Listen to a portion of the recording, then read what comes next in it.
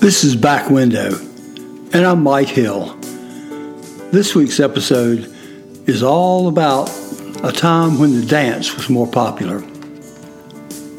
I blame Chubby Checker for how distant we've become. Parents in the late 1950s and early 60s would have blamed Elvis and Buddy Holly and James Brown for ruining dancing. For the generations before us, dancing was the only way couples could snuggle up close for a while in public. Not so with boomers. We had the car and the drive-in movie and several out-of-the-way secret parking areas. Around here, Nims Lake was a favorite. Shh, don't tell anybody. We still love to dance, or some of us did. Dancing seemed to come naturally to girls. Maybe they learned it in studios like Miss Susan's on Confederate Street. Or it could be that the image of practicing with a tie and a doorknob was a reality. Anyway, they were years ahead of boys in bipedal dexterity. Even guys who could weave through a field of tacklers or dribble adroitly down the basketball court would seem to have their shoes on the wrong feet when facing that special girl on the dance floor. It was the time of the dance. For my place and time, it was the shag, or the beach shag. Popular legend places the shag's origin somewhere between Myrtle Beach, South Carolina, and Carolina Beach, North Carolina. But it owes its origins to the jitterbug, a fast, frenetic couples dance popular in Harlem nightclubs as early as the 1930s. Couples danced apart, usually joined by one hand, and incorporated twirls, turns, jumps, and even flips to music created by swing bands led by the likes of Cab Calloway or Louis Prima's Jump, Jive, and Wail. Along the coast of the Carolinas, let's drop a pin on Ocean Drive in 1957. Despite segregationist policies still clinging to a shameful past, the music of black artists found its way onto jukeboxes and into record stores at the speed of 45 revolutions per minute. We called it soul, but it was more correctly named rhythm and blues or just R&B.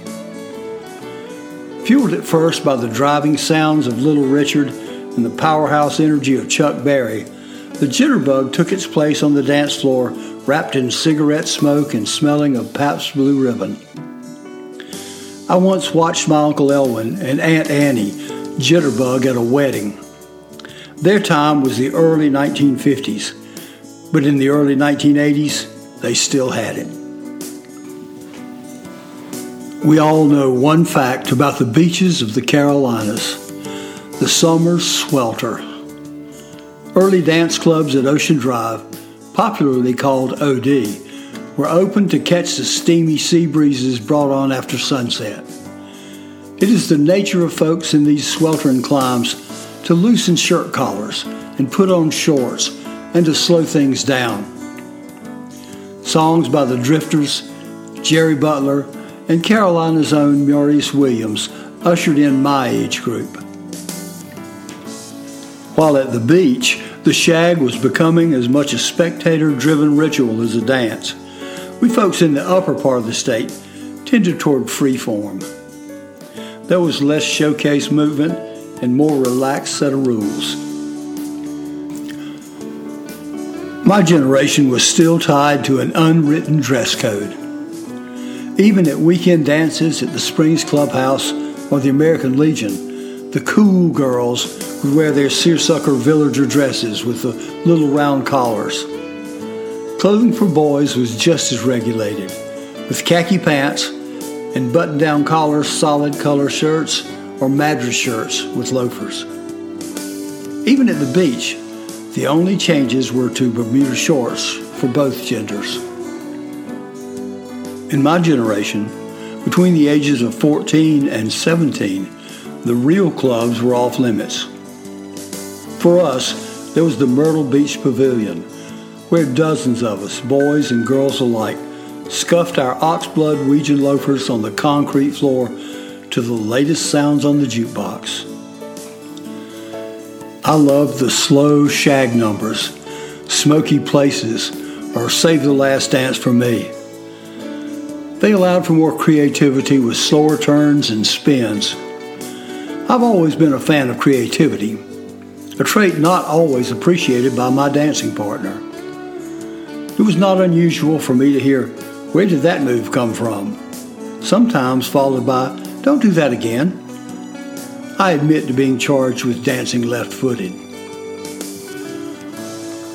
When we hit the magic 18, the age for legal beer consumption at the time, we could inhabit the more grown-up venues.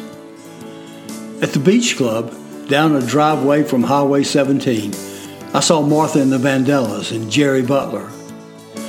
During my late teens, the Beach Club was about the only club featuring live bands. The Pad, located on the second row in Ocean Drive, had a loaded jukebox and everybody's name written on the walls. It was dark and tinged with unspoken sexual energy. There were dedicated couples, of course, but the club was the haunt of 18 to 21-year-old singles. With a cold beer in one hand and a cigarette in the other, boys and girls scanned the club for a potential summer romance. It was a great time to be young and alive. When Chubby Checker caught the world on fire with the twist in the early 1960s, we were good with it. The twist was a great way to shake out some energy between shag records.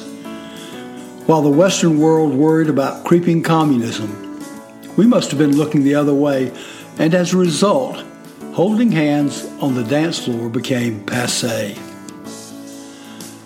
Those of us raised on cornbread and barbecue and sausage gravy and real tomatoes are slow to change our ways. Often that's not a good thing, but to our credit, we never gave up on the shag, and we still feel a nostalgic rush when we hear Under the Boardwalk or Stubborn Kind of Fella on the oldies station. Music got faster, hair got longer, and skirts got shorter. Flannel and denim became the uniform of individuality, and the smell of beer was sometimes lost to the smell of burning leaves. For those of you who don't get the burning leaves reference, bless you, and don't ask. Suddenly our partner was 3 feet away and mashing potatoes, or swimming, or prancing like a pony. Sometimes it was hard to tell who was gyrating with whom. I have lived through folks whose thrill was line dancing to Boot Scoot Boogie or zombie dancing to Thriller. I've never crowd surfed or slam danced, but if that's your thing, enjoy. I am too far into fogey fever to change much now, and as the great Jimmy Buffett said, these brittle bones don't bend.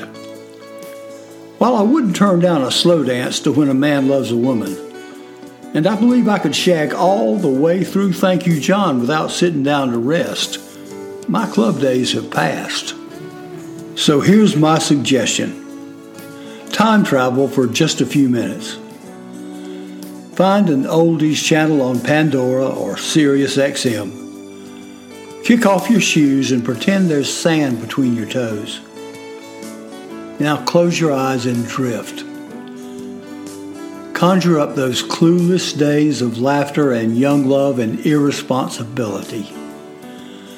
Remember the time we thought we would never grow old and our friends would be forever with us. You go ahead. I'll meet you there for the last dance.